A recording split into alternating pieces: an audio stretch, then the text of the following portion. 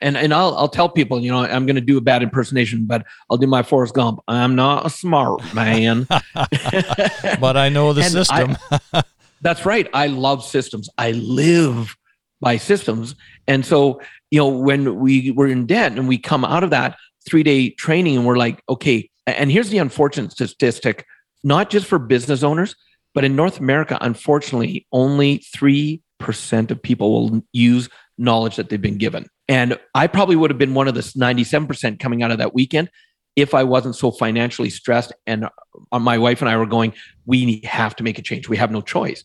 So we took what we learned from that 3 days, we put into practice, and all of a sudden we were able to go from $150,000 in personal debt to actually completely retired, financially free 9 months later at the age of 32.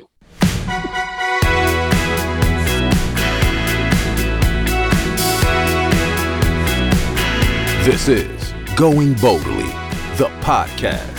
Here's your host, Russ the Big Guy. Hi, it is Russ the Big Guy. I'm a lifelong entrepreneur who is very familiar with the struggles and successes related to running a business. I know it is definitely worth the struggle. The freedom and unlimited potential keep me moving forward, fueled by my why. Aligned with that is my desire to share with you, the entrepreneur and aspiring business owner, entertainment, information, inspiration, and even transformation into an even more amazing entrepreneur and human. To those ends, please enjoy this episode of Going Boldly. Hey, it's Russ. We're back up here in the penthouse suite. Just a little transparency here. Our guest today, I just met him. Now, very often I know people ahead of time, or we've chatted or had some interaction, but our guest today is Robert Riopel. Only thing I know about Robert is a little bit of research that I've done, and I've seen him on social media, and I think we're going to have an interesting conversation because I like Robert already.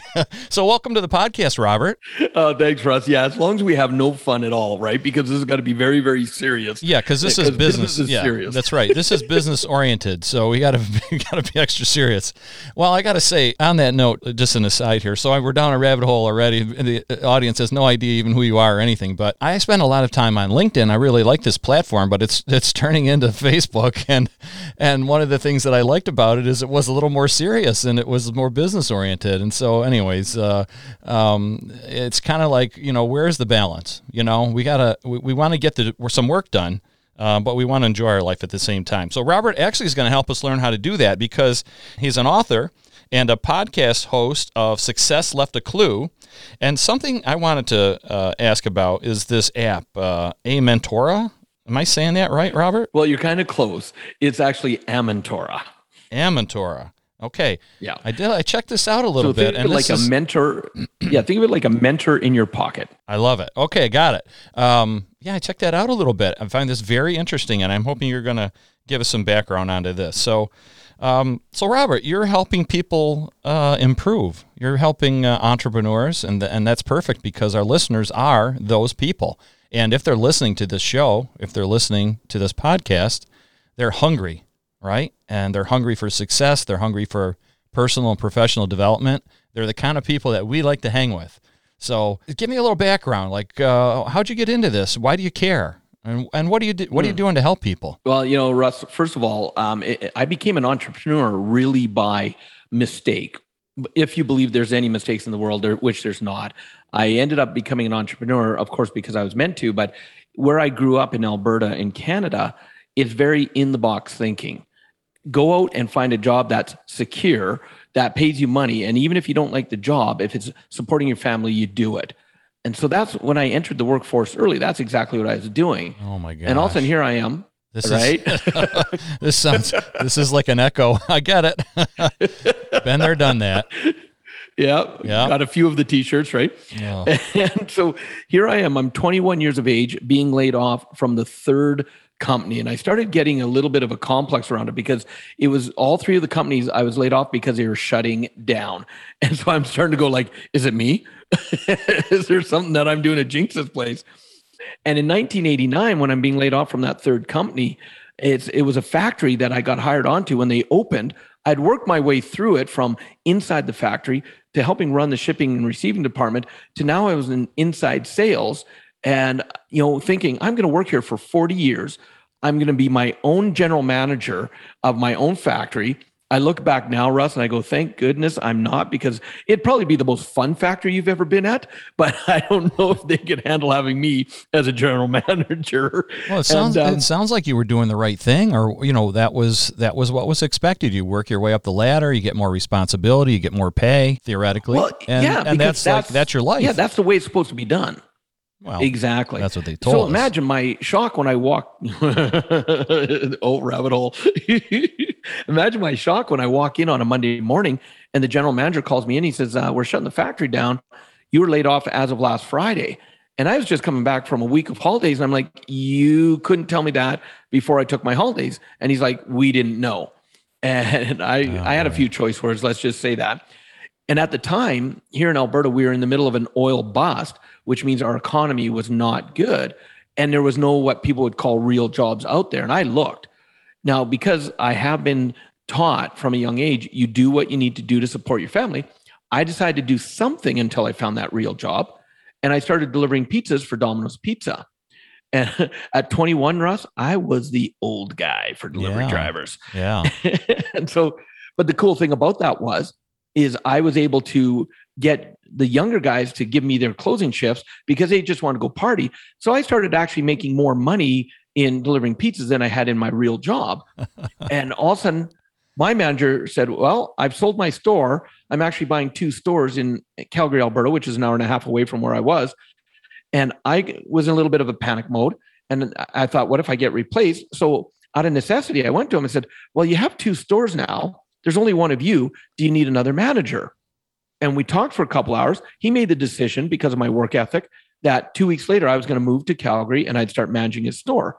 Now, here's a funny part of that. As I said to him, since I have 2 weeks, can I start learning how to run a store? And he goes, nah, you'll have plenty of time to figure it out when you get there. Yeah. Well, it's funny, because that's what we talk about. You have the work ethic, you have the values, and that stuff is hard to teach, but you can learn how to run a store. You can learn how to operate machinery. Yes. You can learn how to do a lot of these different skills and tasks, right? So had you as a young guy, he saw something in you that was of value. Well, and my nickname at the store was actually Mr. Happy. Because one of the things my mom taught me is no matter what's going on in your day, the moment you walk through the door to work, you leave all your problems at the door and you be there, you enjoy what you're doing. Because one negative person can impact the whole crew, in an instant. Yes. And so when I'd walk in, if someone was in a bad mood, I took it upon myself to talk to them, see what I could do, help them get, feeling better. And I would tease the heck out of them until they were smiling and laughing. And it got to the point where I could walk in the store and all of a sudden you'd hear, Robert's here, everybody be happy. And the whole energy would change in the store, which was pretty cool. And I didn't even realize that impact I was having. Yeah. So now I become a manager and my wife becomes my assistant manager and we do what we're taught to do. We start working hard. We start working open to close 7 days a week. And we're doing this for about a year and a half when the panic sets in. Because all of a sudden, my franchisee says, I made a bad decision buying these 2 stores. I'm getting out of Domino's. I'm selling the stores. Mm-hmm. And we'd watched enough stores around us get sold. We knew the managers were let go immediately because the new owners wanted to come in with their own staff. And so I'm like, oh, crap, we need to start calling the other franchisees. And my wife looks at me and she goes, why would we do that? Why don't we just buy the store? We're qualified to be franchisees. And I looked at her and I'm like, because we don't have any money. That's why we won't do that. It's amazing how money plays into buying a business. But luckily, I have a wife who I was an in-the-box thinker because that's how I was raised. Yeah. She was taught that what box is there? And she's not willing to be put in a box. And so she said, well, let's figure out how we do this. And we started making a lot of mistakes. We were trying to buy the business, not the assets. And we learned that every time we said, oh, yeah, we want to buy a business that's already up and running, the people who are willing to loan money are like, nope, sorry, wrong answer. And every time we stumbled, every time we made a mistake, I don't look at them as mistakes now, because if you learn from everything you do, some of the greatest lessons come from your biggest mistakes. So I call it feedback. And it took about 4 months where we now had the confidence. We knew what to say and what not to say when we were finally able to have an introduction to our bank's business manager. And here's one of the things especially small business owners and entrepreneurs, make sure you keep great relationships with your bank. Don't be the customer that they only ever hear from you if there's a problem. Even today, I know the tellers at my local branch. I know the manager. I know the loan officers. I know them all. Because back then, I didn't know what I was doing, but I was keeping a great relationship. And you could only see a business manager if you knew someone who knew someone who knew someone. It was like an inner circle. But we're in the branch talking to the actual manager because she loved my wife and I. She knew we were hard workers. And we're sitting down having a conversation. And she goes, how's it going with the store? And we're like, we're almost defeated. We're like, it's not going well. And she says, why? Have you talked to Grant, the business manager? We can't get an appointment with him. She literally stood up, took us by the hand, walked us across the bank, knocked on his door and said, Grant, this is Robert and Roxanne. These two hardworking kids that manage Domino's Pizza and they want to buy it. Take care of them. And because of that introduction, and now had we met him 4 months earlier, we would have bumbled it. Yeah, absolutely. But because we had learned what to say and what not to, we sat down and he didn't give us the financing for the store. He actually gave us 100% financing for both of the stores. Whoa. That my Domino's Pizza franchise had for sale. Wow. And we're like, yeah, right. And we're like, we're successful now. Well, now you owe a lot of money. Well, and the thing is we knew how to run a store, but we did not know how to run a business. And there's a big difference, right, Russ? There's a huge difference. There's a lot of differences and a lot of categories. Well, right. And like one of the first things that came to our mind is the stores are struggling. We can't afford an accountant. We've got to cut costs everywhere and we'll do it on our own. Yet we were working 80 plus hours a week in the store already. How did we think we were going to do accounting? For the first 2 years, here was our financial thermostat up, whether we were working well or not. If there was money in the bank account, we must be doing well. That was our whole way of tracking our success. And, a couple of years later, when all of a sudden the government's going, hello, you own a business. We haven't seen any paperwork. You need to get caught up.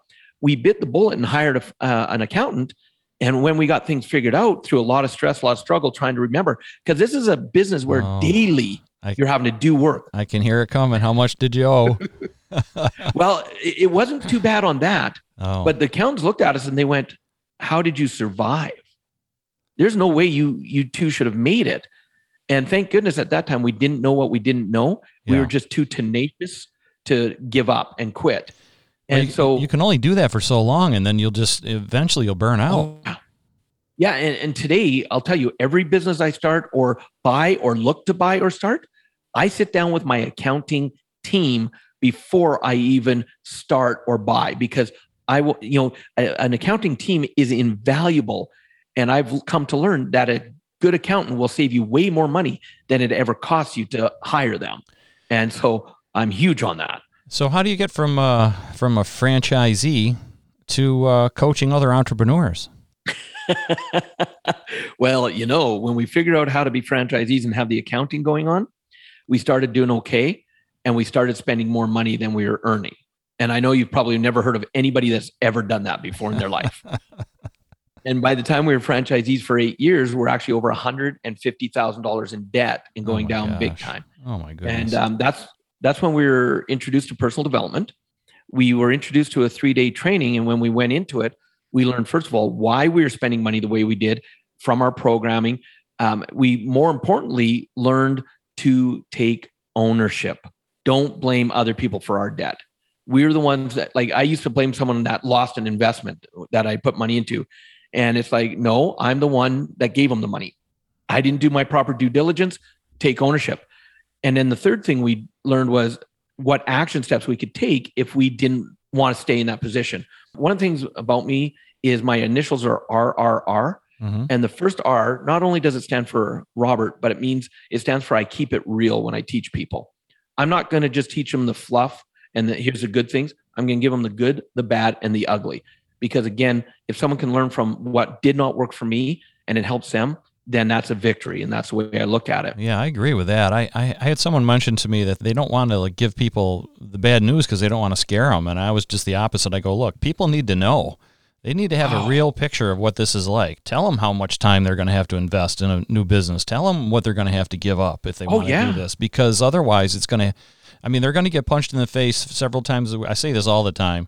You get punched in the face at least a couple times a week, if not every day. And if you're running a business, right? And it's brush fires and it's, controlled disaster. Controlled chaos in most places. So, but because that's exactly what it was. Yeah. Because even, as great as you are or your systems are, there's outside influences that you have no control over. A great example is one of the statistics that Domino's Pizza loved to tell everybody is because you couldn't just buy a franchise. You actually had to qualify as a manager for at least a year, meeting a bunch of criteria. And this is why 95% of the franchisees started off as drivers like I did. And what they love to tell people is that the average age of a franchisee is 23 years of age. And when we bought our stores, that's the age we were. So they love telling people that statistic. The statistic they didn't want to tell people is that the average first-time franchisee would go bankrupt within 6 months. Wow, that's fast. And it is. And what it would happen is, because remember what I said is we knew how to run a store. We didn't know how to run a business. Yeah. When you're running as a manager and you've got a franchisee paying the bills, keeping the system in place, doing the advertising and all that, all of a sudden you get a young person that now is the owner and ego kicks in. And it's like, I'm going to now do it my way. And they would start changing the systems. In fact, the last thing we did in our last year of being in franchisees is we had a partnership with the largest franchisee in Canada, where we would go into his stores that were about to go bankrupt. We'd go in and we'd turn the store around, and within 3 months, we'd walk out with sales and profits going up by over 100%. And people were like, "You guys are brilliant. How are you doing that?" And we're like, "Well, we went in, cut out all the crap that was not Tom Monahan, the founder of Domino's. That's not his system. Mm-hmm. We brought it back to the system, trained the system, and look, profits and sales are going up amazingly." Yeah, I'll take credit for that. So you didn't really even have to be that smart. You just did what you were supposed to do. Well, and that's it. And I'll tell people, I'm going to do a bad impersonation, but I'll do my Forrest Gump. I'm not a smart man. But I know the system. That's right. I love systems. I live by systems. And so, when we were in debt and we come out of that 3-day training and we're like, okay, and here's the unfortunate statistic, not just for business owners, but in North America, unfortunately, only 3% of people will use knowledge that they've been given and that they've learned. And I probably would have been one of the 97% coming out of that weekend if I wasn't so financially stressed. And my wife and I were going, we have to make a change. We have no choice. So we took what we learned from that 3 days, we put into practice, and all of a sudden we were able to go from $150,000 in personal debt to actually completely retired, financially free 9 months later at the age of 32. That's great. And wow. That's very unusual. Yeah. Well, and our minds went, wow. And our mind said, if that little information gave us this result, what would more do? So at this point, we became, for the next 2.5 years, we dove into every training, every learning we could, because I'm a big believer, don't just learn one way. Learn from as many people as you can. And while we were doing that, I found my passion. My passion was to teach, because I felt if I could even help one person do what my wife and I had been able to do, go from deep in debt to financially free, it'd make it all worthwhile. And now today, 18 and a half plus years later, I've been blessed to travel around the world several times, personally train over 500,000 people in audiences from 100 to 6,000 at a time for 3 to 5 days at a time, where I'm on stage up to 12 hours a day and just living my passion. And that's kind of how I came to be where I am, to help people today. Oh, that's pretty amazing. A lot of people sort of say that thing like, if I could just, if I could just help one person. And it sounds a little disingenuous from some people, but if you've ever been in a position where you were able to help that one person, I just got goosebumps. The feedback, what a powerful, powerful thing that is. Even dude, you just transferred the goosebumps to me. Just that one, right? Just that one, right? Even if it's just that first one, even. I mean, if that's a legitimate thing, like that is so real. Yeah, and what a lot of people don't realize, and if we're on camera, I would be pointing at myself, because usually that one person you start with is sitting in your seat. Yes. Oh my gosh. That's so true. You take that one step, right? And here's why people get overwhelmed is because they think that if I'm going to be successful, that means I have to help, say as a trainer, as an example, I have to help hundreds and thousands of people. And so they get overwhelmed with all the million what if scenarios, or how do I do it? What's it going to look like? What if I make a mistake? Yeah. So no wonder they don't get started, or they do end up sabotaging themselves because they overwhelm themselves. But if you take that deep breath in and you go, okay, one of my favorite quotes from one of my mentors, every master was once a disaster. Oh, I like that. I haven't heard that one exactly like that. You've got to be willing. Yeah, you've got to be willing to go through the disaster stage to get to that master stage. Plain and simple, and be gentle with yourself and give yourself permission to do it. And as entrepreneurs, one of the books I'm rereading and restudying right now is E-Myth by Michael Gerber, because that book is a life changer for entrepreneurs. Robert, one of the things that I noticed in some of your writing, and also I think you may have mentioned it just a moment or two ago, was something that is of super importance. And it's one of those internal obstacles that people have to deal with. And that's the lack of self-belief, right? It's people that don't really believe in themselves, or they don't believe that they can do it, whatever it is, or that they can't be successful for whatever reason, right? Or maybe not good enough comes in there.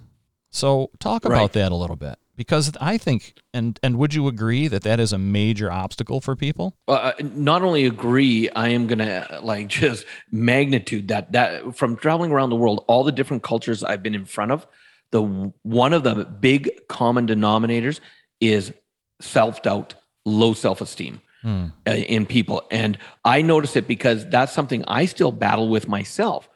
I have no problem admitting, left to my own devices, I would be in a job miserable but comfortable because of absolutely, without a doubt. Why do you say that? Because that was my upbringing. That was my belief. I see. Where I'm really blessed is my wife and I, we met when we were 13. We started dating when we were 16. We got married when we were 19. And we just celebrated our 32nd wedding anniversary 2 months ago. Wow. And now, Russ, do not do the calculations on my age, okay? I already figured it out. So, right? I figured that. And the thing is because I was the in-the-box thinker, follow the rules, don't question it. But my wife, she does not. One of the gifts she gives me, she's not willing to let me play smaller than I am. Wow, you are lucky. You are lucky to have that. So what I hear you saying is that left to your own devices, the old programming would start to take over again. So that's something that's always there for you. Yes. Interesting. And an example of that is even like when I started training, in the first 4.5 years that I did full-on training, I ended up doing so many trainings where I was doing 40 to 50 multi-day trainings a year. On average, I was only at home 2 days a month. The reason it worked is my wife traveled with me. She was doing logistics. I was doing the trainings, and I was overliving my passion. And because I was overliving it, I got burnt out. And because I wasn't taking care of my health, I ended up herniating a disc, not even realizing, thinking it was just a sciatic problem. I decided I had to take a year off because I needed, I was so burnt out. And that 1 year turned into 3.5 years. Now, a couple reasons that happened is, one, I ended up going through 2 back surgeries and I had to recover from that. But goodness. 2, all of a sudden I went from overliving my passion to not living it at all. And environment is stronger than willpower. And the moment my wife and I were out of the environment of growth, support, and all that, our negative non-supportive habits started coming back in. Our spending habits started kind of going wonky. All of a sudden, we weren't motivated to do things. We would spend a lot of time just, we can sleep in today. And we'll sit in the hot tub today, because we weren't worried about money. So it was like, we don't have to do anything. And we got back into that rhythm of things. And I'll tell you, I look back and I go, wow, how quickly those old negative non-supportive habits started coming back in because we gave them the space to. Okay. And so what was wrong with that? If you had plenty of money and you didn't really need to worry about it and you were having a good time, what's the difference? Well, who cares? You spent a lot of time with family, which was awesome. Yeah.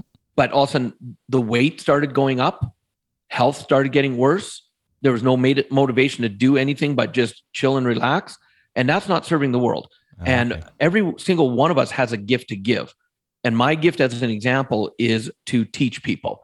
I fully have realized that, and I believe that. And it took, life, you've noticed life will give you lessons all the time. If right? You're paying attention. They're always there. They're always there. What happens if you don't pay attention though, Russ? What does life do if you don't pay attention? If you don't pay attention, life goes on without you. I know that. And it also comes back and gives you that lesson again a little bit harder, right? Kicks you in the butt. Yeah. And if you're not growing, you're deteriorating. So absolutely. Yeah. See, and we were absolutely deteriorating because I went from overliving my passion to not living it at all. Yeah. Both of those ends of the spectrum were bad. And here I am a year into my hiatus. I'd said I was taking a year off. And all of a sudden I start getting these little hints and lessons. Robert, you said you're going to start speaking again. Robert, and I ignored them. And here we are 2 years in. And all of a sudden, August 10th, 2010, I get a lesson I cannot ignore. I'm sitting there at home. My mother and father-in-law, who live across the street and 7 doors up from us at the time, my mother-in-law calls me and says, hey, we're having a problem with our cable on the TV. Would you come up and assist me? Yeah, not a problem. I'm just about to cross the street when this couple comes walking out from the walkway beside my house, and they're walking a big bull mastiff dog. And I'm an animal lover. So I stop on the sidewalk. They stand in front of my driveway. And I asked, I said, oh, is she friendly? And they said, actually, no, she's not. We just rescued her. We're now starting to rehabilitate her. So I stay where I was. They're about 20 feet away across the street. And we're talking for a bit and getting to know her story. And then eventually I kneel down and they slowly bring her over to me. I let her smell my hand and everything's fine. I pet her head and I pet her neck and there's absolutely no problem until I go to stand up. And for some reason, the moment I went to stand up, she lunged for my throat. Now, the standing up motion, my chin naturally dropped down to my chest. And so instead of getting my throat, she got my chin. And she started to try and drag me to the ground. I'm instantly in shock. And the only thought in my mind is, if she gets me on the ground, I'm dead. So I stand up, and it actually takes the guy who was walking her. He had to pry her jaws off of my chin. And now both him and his wife are holding the leash, trying to hold her back because she's lunging back at me. Blood all over the place. I said, look, get her out of here. I live right there. I'll get taken care of. And now the only thought in my head is, if I get blood in the house, my wife is going to kill me. Oh, jeez. It's interesting what goes through your head when you're in shock, Russ. I tell you. And I open the door, and I think I'm saying it quietly and calmly. I go, Roxanne? And there was something in my voice. She came running. She sees the blood, and she's like, what happened? I'm like, I got attacked by a dog. And she grabs a towel right away, gets it up to my chin to stop the bleeding. And now I'm safe. So now my body says, you can actually react. And I start to pass out. And my wife knows that if I drop, she can't get me to the hospital.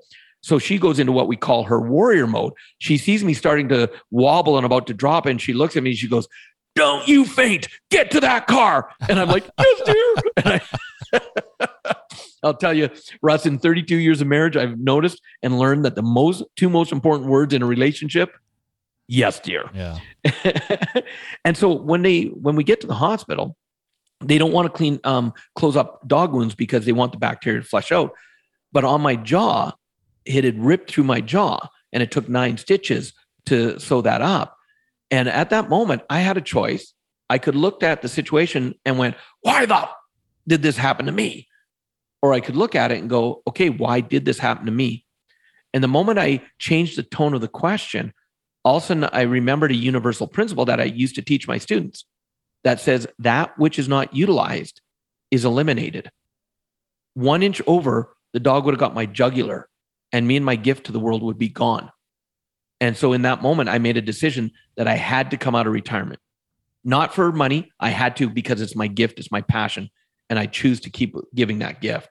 And it still took 1.5 years to come fully out of retirement because of my back surgeries.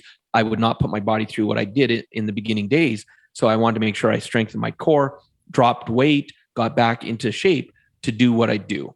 And that's kind of, so that's why I will always teach. I'm never quitting. I will teach till I can't anymore. That's a pretty powerful story. Let's help our listeners even more with that. So what are some of the tools that you use to be able to get yourself back in the game, so to speak, right? To get back out there? Because now you're not starting from where you were, you're starting from a deficit. right? So it's going to take extra effort to get back to where you were before you semi-retired. Yeah, well, I'll tell you, I'd love to share with your audience what I call, from my new book that I'm writing right now, what I call the 4 phases of life, because entrepreneurs more than anybody, this appeals to them, or it pertains to them if they really listen to it. It's called the authority key. Okay.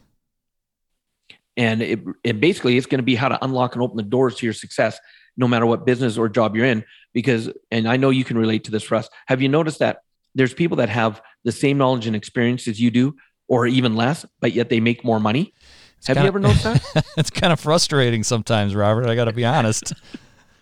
And the main difference is that they're seen as an authority. Yeah. And so the book is it's not going to really, there's a lot of people that teach about, well, to be an authority, write a book, be on a podcast, stuff like that.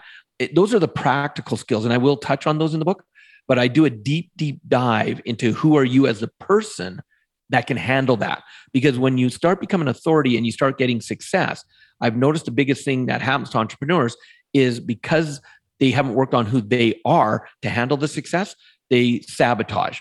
The very few will actually move themselves forward. So that's going to be a deep dive of what I really work on. And that's where the 4 phases come into play. And because I like to keep things simple, I love acronyms. And so for the 4 phases, I use the acronym OPEN. Now, the first phase, the O stands for the observation phase.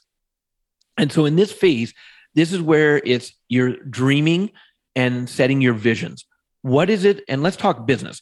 Where would I like my business to be? What would I like? What kind of revenue? What kind of profit margin? What kind of time off? Is really dreaming big of what you really want. And in this phase, you're not trying to figure out how. This is strictly for creation, meditation, and letting your mind just go as big as you can. Absolutely. When you're giving yourself permission. That's right. Absolutely. Because from the observation phase, you're going to go into the P. And this one here is the one thing I've identified that entrepreneurs either don't do because they don't think they can, or they think they shouldn't. And this is called the pamper phase. See, in the pamper phase, this is the phase where it's all about taking care of yourself. There's that saying that says you cannot give what you do not have. And so in the pamper phase, when you enter this phase, this is where you book a vacation or go on a vacation. This is where you get a massage, you get a manicure or a pedicure. You read a book if you like reading, you just sit down and get lost in a book. This is the time where you get selfish and take care of you. And so here's a practical skill for your audience. I live by my phone, the calendar on my phone. And when I do my schedule, my wife and I sit down and do our schedules. Before anything else gets put on that calendar, we put in what's called our balance pieces or our pamper pieces. Time together, time for ourselves, time with family, our health. Those get put on the calendar first, because if you think about money, what is wealth rule number 1? Pay yourself first. Yeah. So if you do that with money, why wouldn't you do it with your time? Which is right? even more valuable. It is. And so we put our balance pieces on our calendar first. And I've got to tell you, it does take creativity. It really does. And one of the things I did as an example is, for me, people would say, Robert, BC, before COVID, you were flying on average 200,000 miles a year around the world to train. Why are you doing these long flights that are 10 hours, 12 hours, 16 hours long? Well, the first reason is I love experiencing cultures all over the world and helping the people that are hungry to learn. So that's the main reason. But the other reason is a selfish reason. The moment I board that plane and I sit in that seat, that's Robert's time. That's my time. I don't do work. I watch all these people working like crazy while they're on the planes. I don't connect to Wi-Fi if it's there. I read because I love to read. I watch movies because I love to watch movies.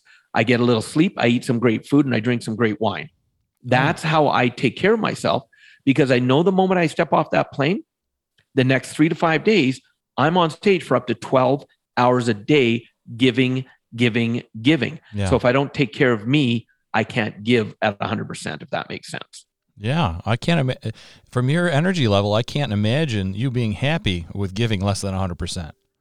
Exactly. And I'll tell you, and I'm energetic on the stage. Oh man, I love to have fun on that stage. So it's 12 hours of full on energy, but I take people on a roller coaster because I have them laughing, I have them crying, I have them happy, I have them sad, because that's how we get the breakthroughs in people to really make a difference in their life. And that's why we do the full on immersion trainings, because a person can only hold their falseness up for so long. And after, a number of hours, all of a sudden their true self comes through, and now we can do the deep work. So there's a whole reason why we do what we do. Yeah. I like that. Yeah. The pamper phase is critical, Russ. It is critical. And so entrepreneurs, please give yourself, like, even in your business, no matter how busy it is, find a way to give yourself 2 weeks off a year and go away. Even if your business goes down during that time, you'll come back so rejuvenated, you'll crank things back up. Yeah, I've kind of not quite the same. I've sort of adopted a similar sort of thing, actually, just during COVID. Sometimes I was taking time off and doing things before, but sometimes feeling guilty about it. But during COVID, I was just like, you know what? I'm getting too old. I'm just going to enjoy these extra days. If I decide I don't want to work today, I'm not working. If I want to, if I have an opportunity to go do something, I can work tomorrow, theoretically, right? But I need to reinforce all this, the great memories and interactions with family, and really enrich and reward myself for the work I do, and sort of replenish the energy. You just said do. Did I say do? You did say do. Oh gosh. All right. Well, I'm gonna have to leave it in now because you pointed it out. Of course. Yeah, and you're right on the money with it, because entrepreneurs have so many reasons, and it doesn't mean you have to totally say, okay, I'm gonna just disconnect from everything to pamper myself. There's times, say during the day, where I use my phone, and there's an app called Calm. Yeah, heard of it. CALM. Sure. Yep. I like the sound of rain. Yeah. So I'll use the free version. I put my earbuds in. I take 25 minutes.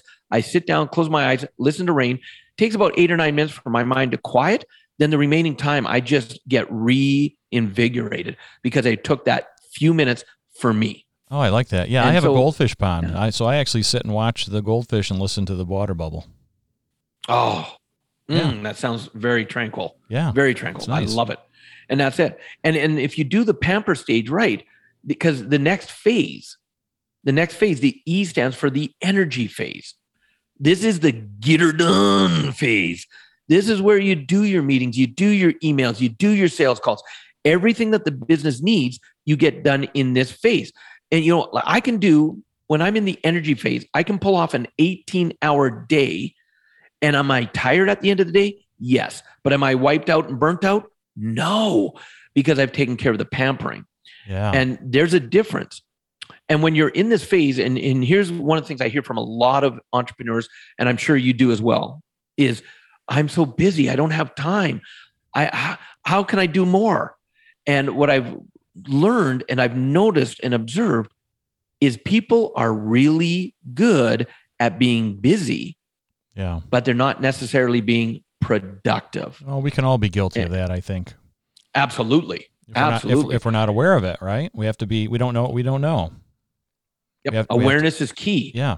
Awareness. I can go and say, hey, I'm going to work on my new book. So I come into my office. 8 hours later, I walk out and I'm like, oh man, was I busy? But it doesn't seem like I got a lot done on the book. What the heck was I doing? Oh, I was on social media a dozen times. Oh yeah, I was messaging back and forth. I was doing emails. Oh, and I wrote a little bit of the book. Okay. So going back to jump in real quick here. Like one of the things that came to mind about the energy is, and it is something that provides energy as well. So when we're working on things that feed us, right, that give us that feeling of fulfillment, of feeling that we're making progress, feeling that we're making a difference, that is energizing. So you mentioned like an 18-hour day.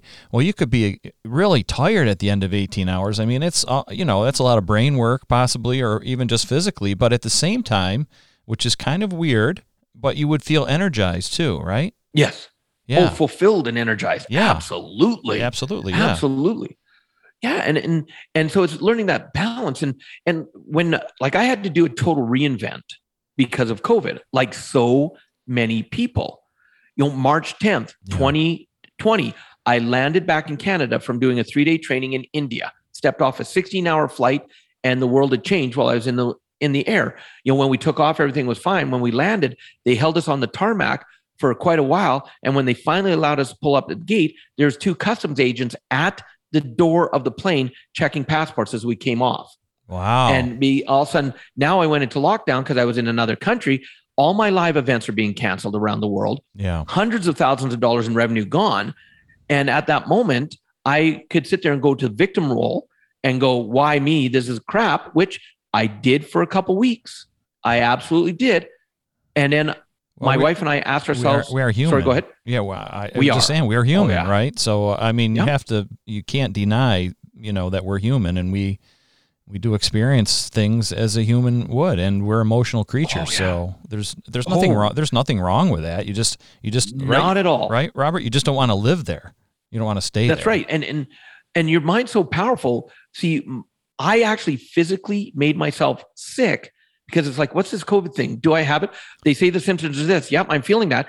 And because my wife refused to isolate me, she got sick as well. And there was days where we couldn't be awake for more than half an hour to an hour at a time because we're trying to stay awake long enough to be on hold for hours to get from our health officials, where can we get this COVID test thing?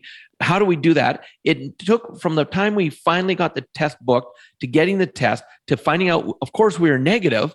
It was about a 3-week stretch. And we were miserably sick during that time. Most of it's self-inflicted because we allowed our minds to go crazy on us. Yeah. I'm not sure, some people might not believe that this sort of thing is real, but gosh, it is. And even some of the wonderful things that you're talking about, as you're describing the open, right? These different phases, somebody who doesn't live and think this way, this sounds like we're from Mars. But this stuff is so real. I mean, it's so real, and successful people are utilizing these concepts.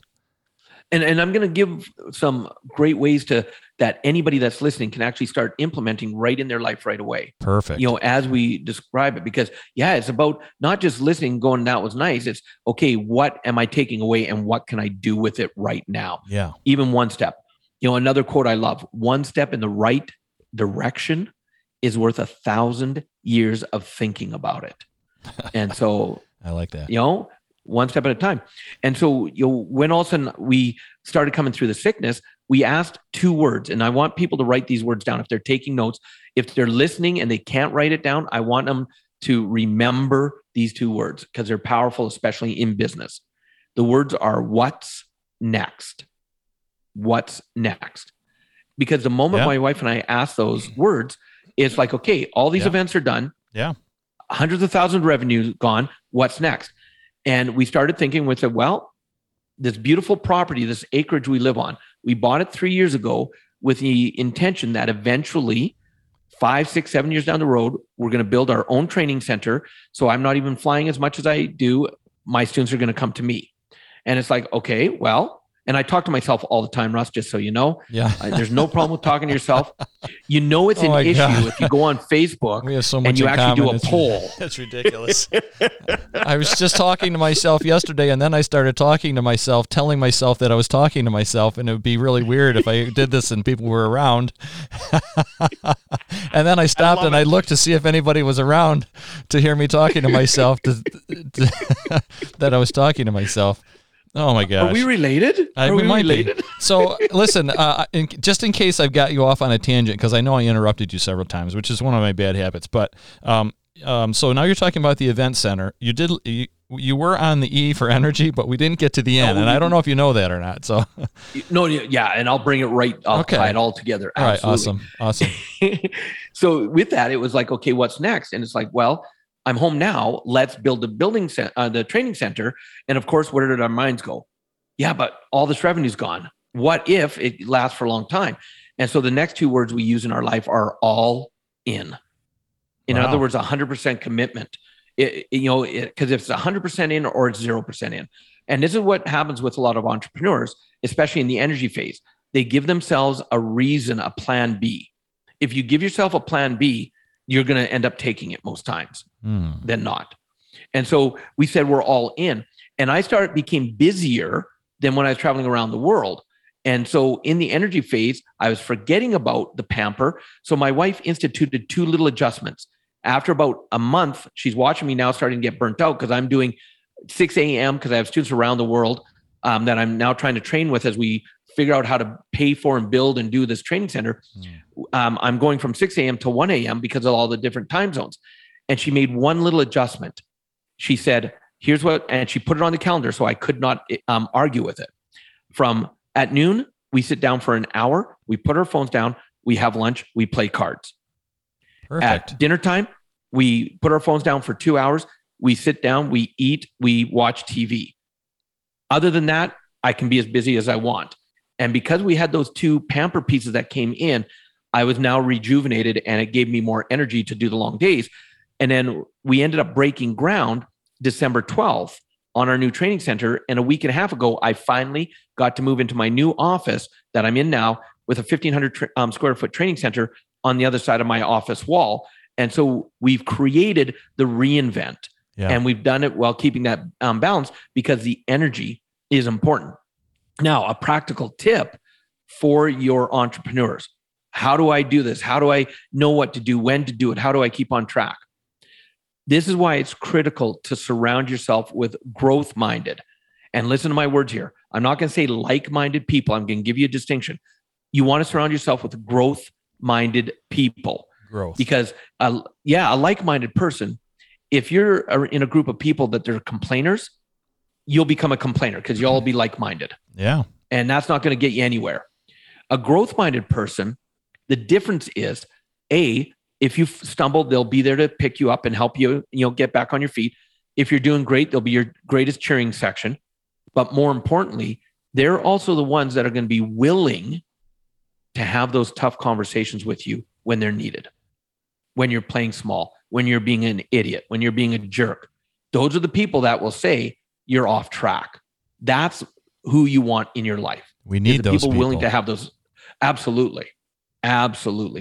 And if you have the courage. Let me just jump in real quick because this is a point that's come up quite a bit. It's so important to have those people in your life, and they need to be the growth-minded people, because one of the things that we've talked about a lot is that people who love you would think have your best interests at heart, and they do, are oftentimes working from a position of fear because they are afraid that you going out of your comfort zone, doing these amazing things or attempting them is putting you in danger. So they want to keep you safe, right? So there's a difference. Like there's a big difference there. And that's why I think it's so important that you specified growth-minded, because there's a big difference between that and other people that you might think are your supporters that would help you.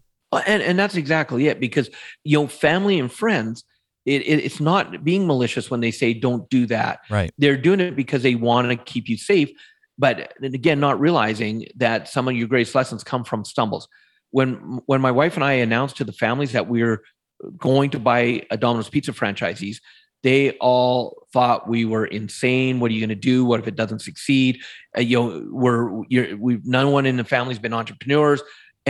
But we had to follow our own guidance of that. And we had to have the courage to, really go with what we want, understanding that they weren't trying to hurt us. They were just love us so much. They didn't want us to get hurt. And what's funny is also when we become the successful ones in both families, all of a sudden people start coming to us for advice and how did you do it? And what do you do? And we were able to support them. Now picture this, 9 years later, we announced that we're getting out of Domino's. And the same people are like, you can't do that. What are you going to do? Yeah. And so it's funny how it goes around. It is funny. So and it's life. It's plain life. So have yourself surrounded by those growth-minded people, because your network, and it's a cliche saying, but I love it. Your network is equal to your net worth. Plain and simple. And so make sure, this is why it's always, when I talk about in my book, Success Left a Clue, step number 2 is find a mentor or someone to model. Always look at where can I take my life to add more value. And then that'll keep you growing, plain and simple. So that's the energy phase. The final phase, the N, I do have to admit, I had to get creative on this one because the N is not the first letter of the word, Russ. I'm sorry. I didn't have a word that met. We can still be excellent. Right? We can still be excellent and not be perfect, Robert. It is the second letter, so we're close. Right, we're close. Good. And the fourth phase stands for is unclutter phase. Or another name for this is chaos. And I'll explain in a couple of seconds why I call it unclutter. And this is the one where what happens to people is they get going and all of a sudden it's like that life hits them. Chaos comes into their life. And as we were mentioning before, most people resist it. But in the unclutter phase, and especially as you're going through these phases in life, which you constantly go around and around and around, if you start embracing chaos, as human beings, we were meant to evolve. And chaos is what gets us to evolve. And if we don't get the lesson in the beginning, it comes back harder, as we discussed, until we do get it. And so most people don't listen until they get the hard lesson. So understand, in the chaos phase, this is the time to courageously destroy something.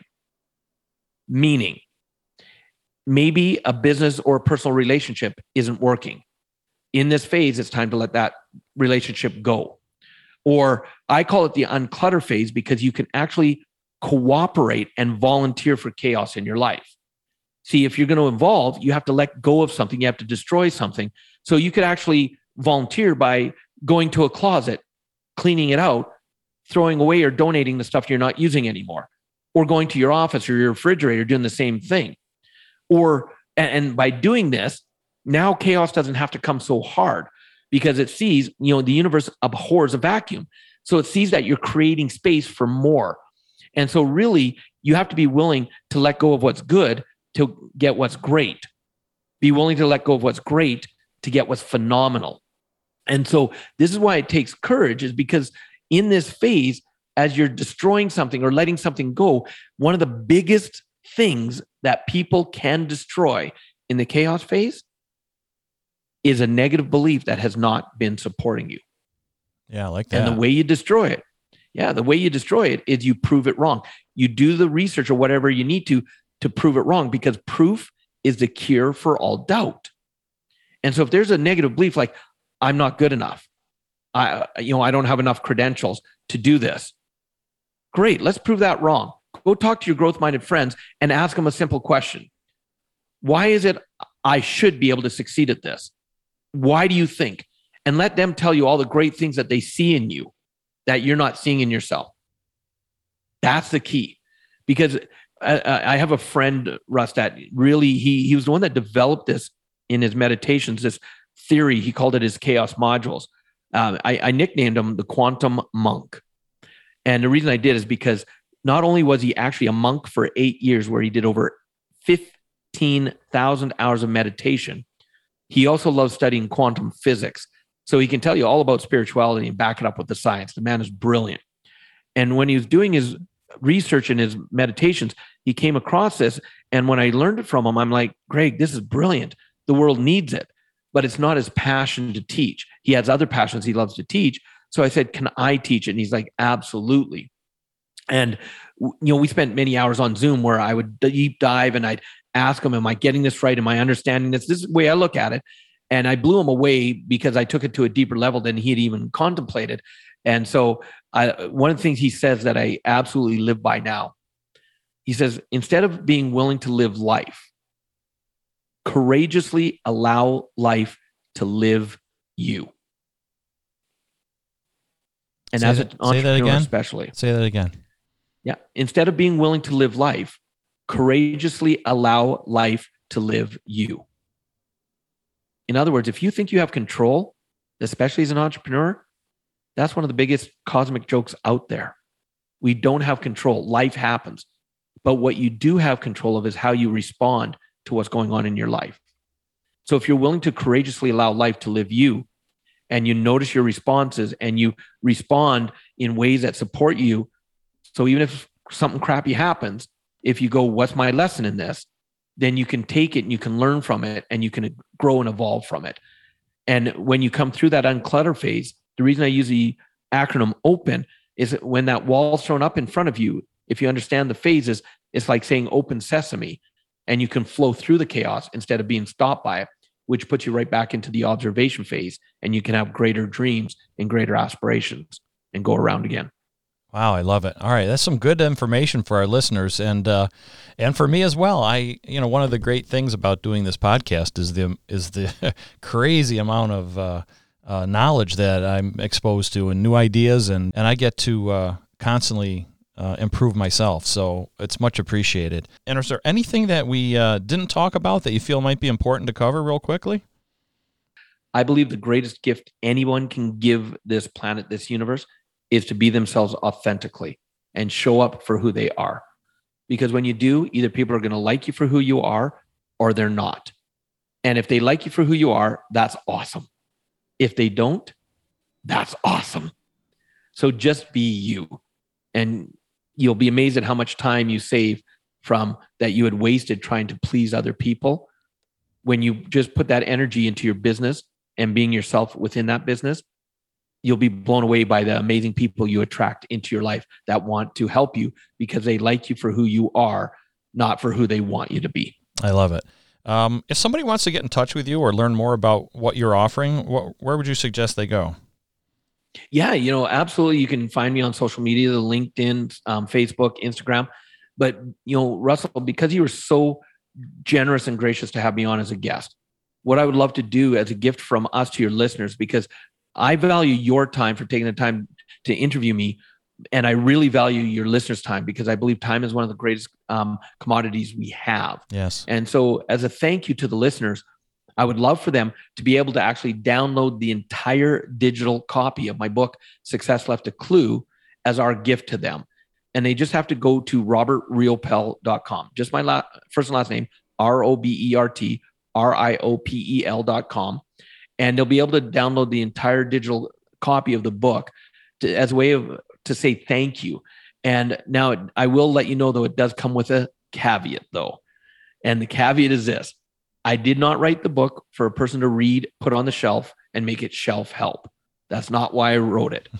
I wrote it to help change lives. And step number 3 of the 6 steps in that book is take action. And so I wrote it as a workbook, and there's action steps all the way through. And I even say, did you do the last action? If not, stop reading right now, go back, do the action before you read any more. I love it. Because people are creatures of habit. So I will promise you, if your listeners download the book, do the action steps, they will see that their life changes in amazing ways.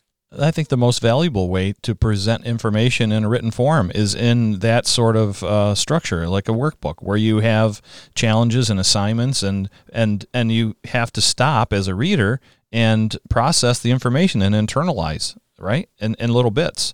I think that's the best way. Totally agree.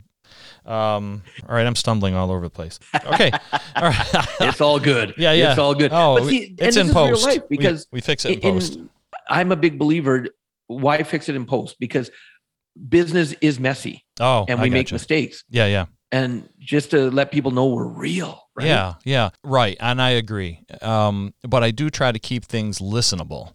And so from my experience listening to many podcasts, it's like I can't even listen to this thing. I'm out, so I do want to make it somewhat professional, at least in terms of presentation. But a lot of this junk will be in. You'll hear it. In fact, what I just said, I'll probably leave in, since I just said I'm going to leave junk in. So there we go. It's kind of like, what is that called? Meta? Is that like a meta thing where it's like multiple layers of reality? I don't know. All right. Oh, I need to do a breakaway just real quick and give a shout out to Will, Tom, and Nate.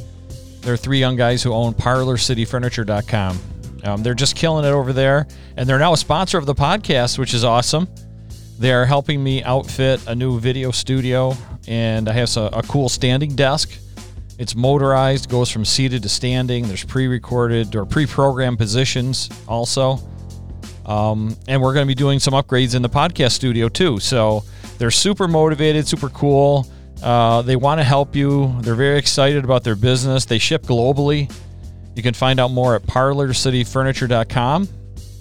Back to the show. So listen, Robert, you may think you're done, but you're not, because it's time for the questions. Stand by.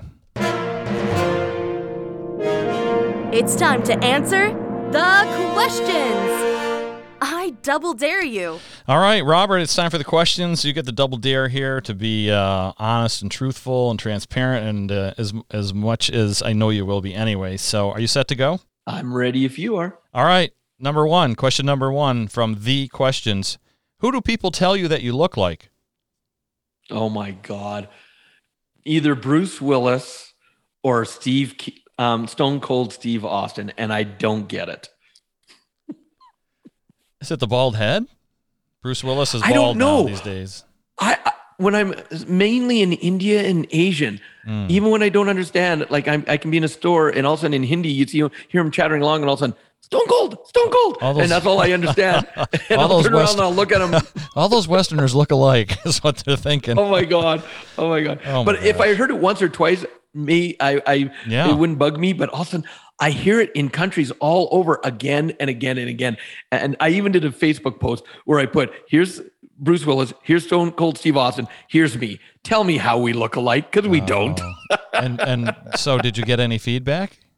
Oh my goodness, it blew up. Yeah. People had so much fun with it. So what were they saying? What was the common theme there, or the common feature, or what have you? Aerodynamic for one, but hey, I walk 20% faster than people with hair. Just saying.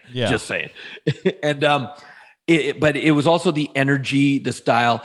Stone Cold, of course, he's much bigger than I am, but I guess I have a little bit of a husky build. Okay. And so so it's just a lot of fun things. Love it. All right, question number 2. If you could have a conversation with a famous person, dead or alive, who would it be, and what would you talk about, Robert? I think I would want to go back, because I'm a big fan, to Napoleon Hill. Yes. And oh my gosh, dive even deeper with him. I'm looking at the book right now. Have you read Outwitting the Devil? No. Oh, dude. Was that one of Napoleon's books? He wrote it 2 years after he wrote Think and Grow Rich. Okay. But they did not release it for 70 years because they knew it was so controversial that the family would be persecuted over it. So the Napoleon Hill Foundation finally agreed to release it in 2012 after basically he was gone, his wife was gone, their kids were gone. Yeah. And the foundation updated, if anything needed to be updated for today's day and age. It's more pertinent today than when he wrote it in 1939. Share the title again. It's Outwitting the Devil. I will look for that. Good suggestions for our listeners. All right, let's see. Back to the questions. Question number 3. What is the one unknown thing about Alberta that you would like the rest of the world to know about? I'm gonna. Well, go ahead. Go ahead. What do you have? It's probably the fact that a lot of our little towns have Guinness Book of World Records for the craziest things. Really? So like the town my acreage is just outside of, has the largest fishing lure in the world. Guinness Book of World Records. Another one has the largest Easter egg in the world. And these towns build these big things, and these are towns of like 500 people. They're going for 1,000 people, going for the tourism dollars. It's funny. I'm wearing a Guinness hat too. It's pretty funny.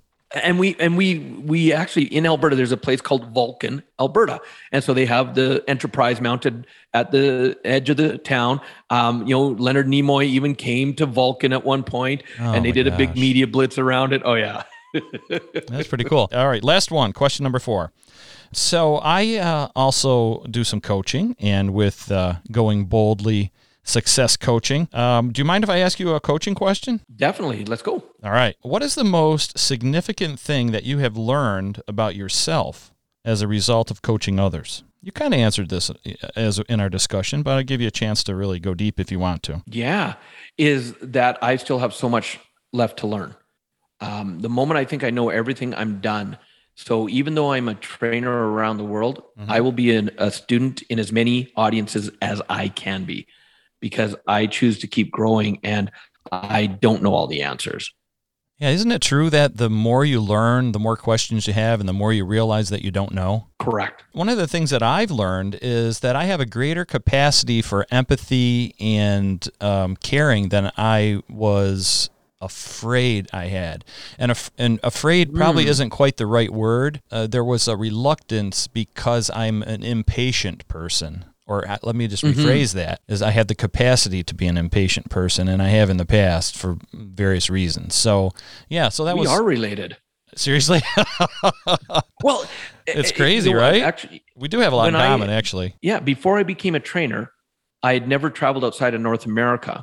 Yeah. Well, I went on a Caribbean cruise. So that was my extent of visiting the world outside of North America. Yeah. And then all of a sudden, when I started traveling around the world, I became a much more tolerant person, because I realized that even though someone's culture is different and their beliefs are different, we all have the same crap going on in our heads, the self-doubt, the low self-esteem, and from our upbringing and that. And just because someone thinks different than me doesn't mean it's wrong. Yeah. No, it's just different. And so I became such a much more tolerant person than I ever realized I could be. That's wonderful. Yeah. I think the other thing kind of related to that I've become aware of, especially as I've become older, is how lucky we are in our Western culture. We have so much. We're actually so blessed with what we have. And the more that you learn about the rest of the world, how many billions of people do we have now? There's a lot. Like 8 billion or something like that. Yeah. Like even the poorest of us, or the lower middle class or whatever, they're still in the top, like 4 or 5% on the globe or something like that. It's a ridiculous percentage. How lucky we are to have been born where we are, and how we have a responsibility to make the world a better place, using the skills and using the passions that we've been blessed with. Yep. And one of the things that my wife and I use as a trigger when we're finding that either of us are starting to get in a complaining mood, whoever catches it first will just say, first world problem. Yeah. Because that's a trigger to go, what do we have to complain about? Really? Nothing. Not too much. No. Nothing. All right, Robert, thank you so much for spending time with us today. Our listeners have learned so much, I just know. I hope that you notice a little bit of a explosion on your webpage as they look for that free book download. And I'm definitely going to check it out. I appreciate the opportunity to learn more about you via that. And I hope we can stay connected somehow. I just... I meet so many really interesting people, and there's always the few there's that special something happening. So I appreciate it so much. I really, really value it. And thank you. I know I've said thank you like 10 times in a row now, but I'll clean this up a little too. All right, Robert. You can say it a few more times. You've got 20 minutes to quit saying thank you. All right. Thank you. All right. We are all done. Outro. That concludes another episode of Going Boldly. I hope you were entertained and you discovered at least one nugget of wisdom or advice that you can put into action immediately. Or maybe you received some inspiration from today's episode. And I'm certain you know at least one person who needs this podcast. Please share it with them.